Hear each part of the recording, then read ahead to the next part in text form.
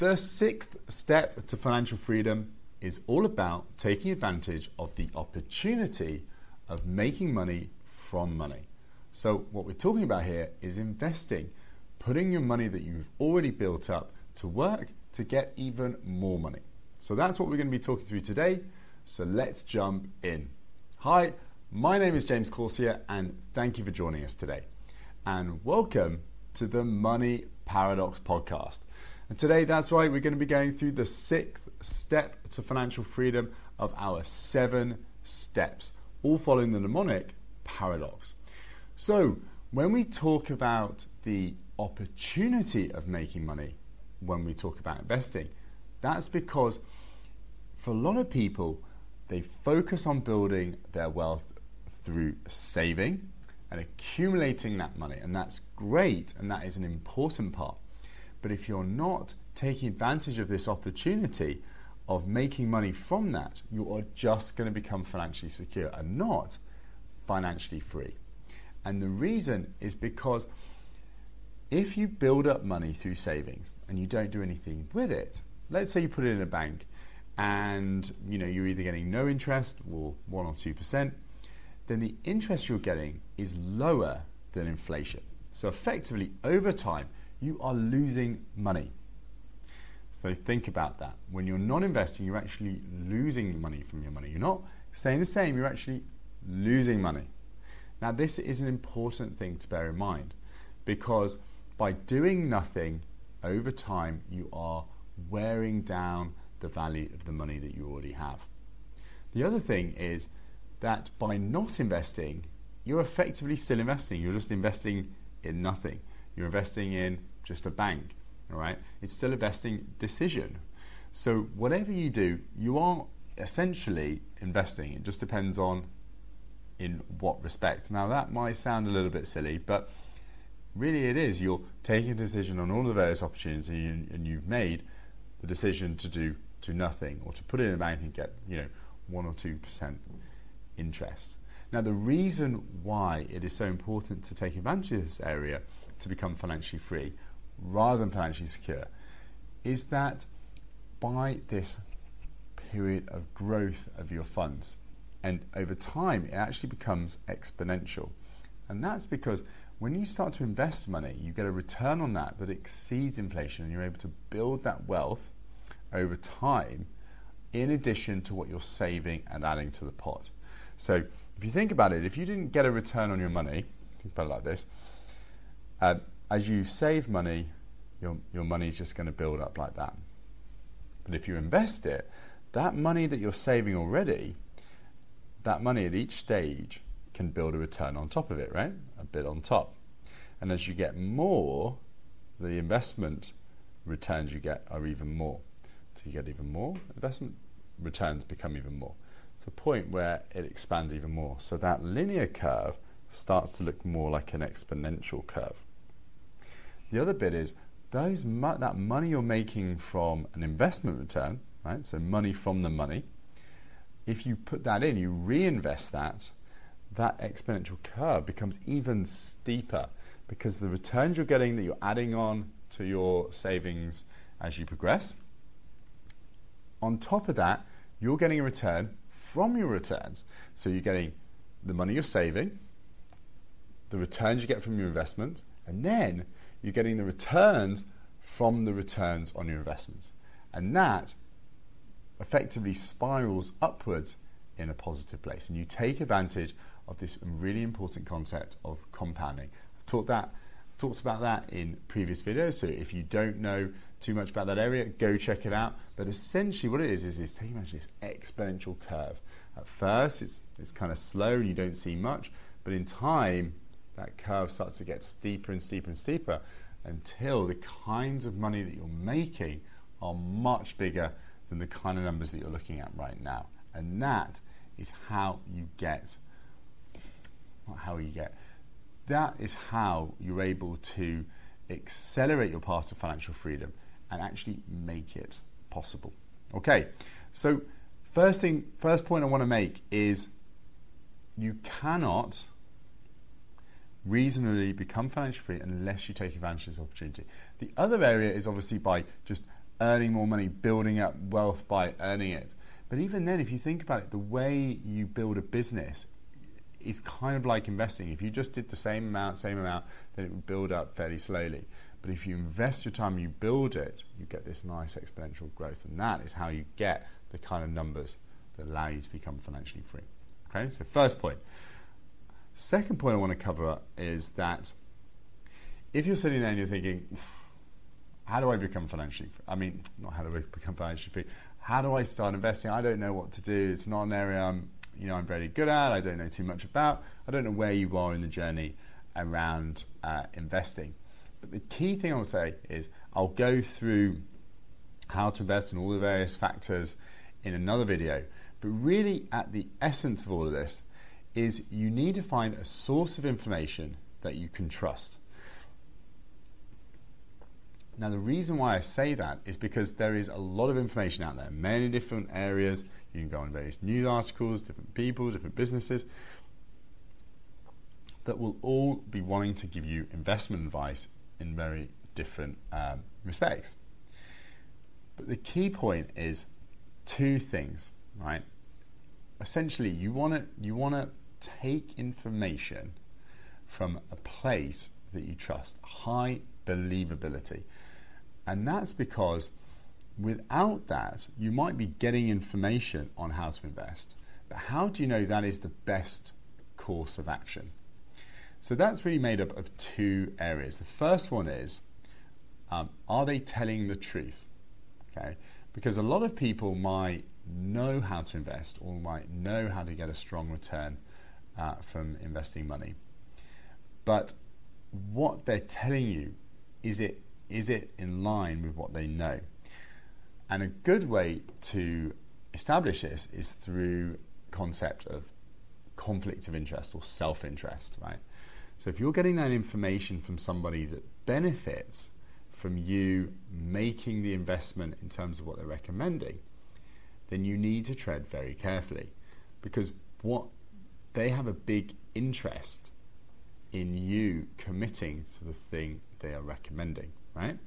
Now, some people might well be, telling the complete honest truth in that environment, but a lot of the times they aren't, and that's because they are naturally going to change how they are telling you certain things and opting to tell you certain things and opting to not tell you other things to encourage you to invest in the particular thing that makes them money. Okay, so bear that in mind. Anything where their interest and your interest is different, then you've got to be careful of the truth piece, right? So always think to yourself, how do I know this person is telling the truth? How can I believe? How can I know that I can believe what this person is saying, right? And the second thing is about respect. Okay, so this person, you may know 100% this person is telling the truth. Everything this person says is always true. It's just how they are. They come from a place of high integrity and always do that. But if that person fundamentally doesn't have a strong skill set in that area, then they might be telling the truth, but do they just simply not have good knowledge in that area? Do they simply not know the best way to invest or can give you sound investment advice? So think about it. What's a good example? Take the example of health. If you talk to your friends, family, whoever, people you know at work about losing weight, for example, I can imagine that almost everyone will have a view on that, right? They'll all want to give you their thoughts on how to lose weight and all the various things they've read or learned or think that works. But then of all those people that give you those thoughts, how many of them truly are good in that area? How many of those are actually in good shape themselves? How many of those people have consistently been able to lose weight themselves? How many of those people have actually taken action on the things that they're telling you? I would say a much smaller portion, right? So it's the same in the area of money, right? So if you're seeking to gain more information in this area and gain more knowledge and thoughts on how to improve in the area of investing, then you want to be speaking to people that you know have done well in this area before. How do you know? Have they consistently made money through investing in the past? Have they actually tried themselves the ideas and the practices that they're telling you about? Okay. Do they know other people in that space that have been doing similar things? They know it's worked for them. These kind of things.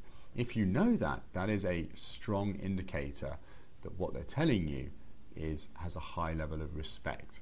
Okay, and if you combine that truth or trust and respect together, you get this believability concept, right? If the believability is high for somebody in the area of investing, you want to be directing your attention to that. It's not about going and speaking to lots and lots of different people all about this area to try and gain as much information as possible. It's finding maybe just a few people, or maybe even one or two people that have a high believability in this area. Because in the world of investing, there is a lot of information, it all conflicts. And when you have the source of information that you can believe, then you can start to trust what these people are saying and then be able to confidently apply that to your own life, bearing in mind your own situation. Okay?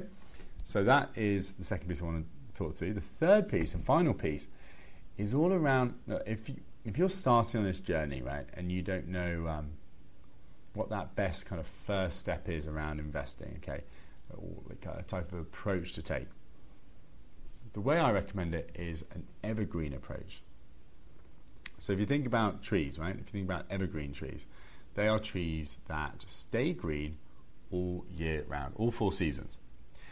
And you want to be taking an investment approach that's like that reliably does well, may not be, it may not blossom into huge flowers kind of 1 season a month, but every season it's green.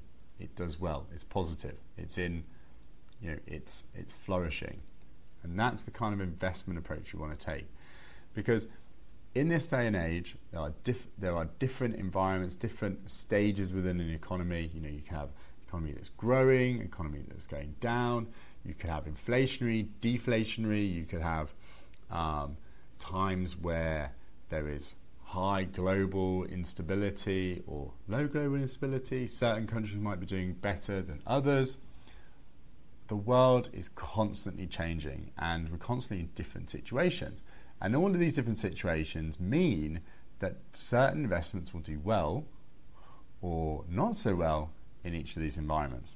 Okay, so you want to be focusing on an investment approach that, regardless of the situation, within a reasonable period of time, it's going up. Now that might sound kind of easier said than done, but at least if you're coming from that perspective, when you're looking to decide on how you want to invest, then you'll start to find approaches that fit that mold, right? If you've got an outcome and a type of approach that you want to be pursuing, then you have something to work towards, to compare to, right? Rather than just saying, I want to invest, right? If you don't have a particular kind of almost type of approach that you want to seek to achieve, then what will happen is you'll naturally just look for any type of investment, and that type of investment may not fit with ultimately what you want from life. So, for example, a couple of good examples that I see people talk about a lot are, one, cryptocurrency. Now, cryptocurrency is a very controversial subject and topic for another day. I mean, I personally invest in cryptocurrency and a number of cryptocurrencies, and I've done well from it. But it's very volatile, right? And the confidence of what's going to happen in the future is very low, because it's a very new thing to invest in. So if you're very early on in the investment approach, right, then cryptocurrency is definitely not a good place to start, because it's hugely variable, it's not reliable, there's no clear dividend or return on it, there's no quantified kind of value to it compared to a lot of the value at the moment is very speculative, right? So if you move into something like that, and certainly a big portion of your money, then what happens is the overall wealth that you have can vary hugely, right? And that movement and stress and this lack of clarity on the future can cause you to kind of move in different directions that you didn't necessarily intend to when you first started. So if you do decide to invest in things that are a bit more, much more volatile, much more kind of speculative, like cryptocurrency, it needs to be either nothing initially if you're very new to investing, or a small part of your investment fund, maximum 5%. Okay. Another area is the stock market. Now, a lot of people are big into the stock market, and that is because, generally speaking, it is proven historically to be the highest returning asset class. That just means a type of thing that you can invest in. Now, that's true, generally speaking, but with the stock market in particular, what we talk about, the main stock market like the FTSE 100 or S&P 500. Don't worry if you don't know what those mean, but essentially just means a group of stocks within the market that represents the stock market as a whole. If you look at those kind of markets, again, the volatility is very, very big. So, for example, in 2008, the stock market crashed by 50%. 2002, 2003, again, almost 50%. So if you're investing in something like that and then, a year later it drops that kind of much, then that has a huge impact on your financial situation, right? Now, ultimately, if you are going to be saving for 30, 40 years and then retire at that point, then it's not so much a big deal because that 50% drop naturally over time will go back up if you base it on what happened in the past. But the reality of that, of seeing that kind of drop, the emotional impact, the reality of the fact that not everybody wants to retire in 30, 40 years. I'm a big advocate of early retirement, right? Being able to retire as quickly as possible so that you can break the shackles of having to work just for the sake of it and work on what it is that you actually want. If that's what you're pursuing, then all of your money in the stock market can be dangerous, because if you have a big crash, then a huge percentage of your funds, of your money, can drop in a very short period of time. And then you're going to have to wait even longer to build up that kind of wealth to become financially free. All right?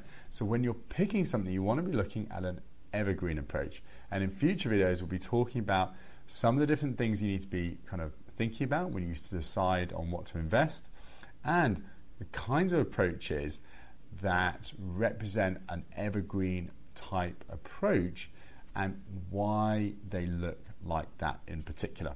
So I hope you found this video helpful. If you did, please like and subscribe to check out my future videos. If you felt this video would be helpful for other people that you know, please do share that with them, or other videos you think that are powerful. If you think there is some particular content that you'd like me to cover in future, again, let me know. Send me some comments in the space below, and I will look to kind of create some content in those particular areas, because my mission around all of this is to make sure this content is as valuable and relevant to what it is that you're looking for. So that's all for me. I hope you enjoyed this video, and I hope you have a great rest of the day. Take care. Bye-bye.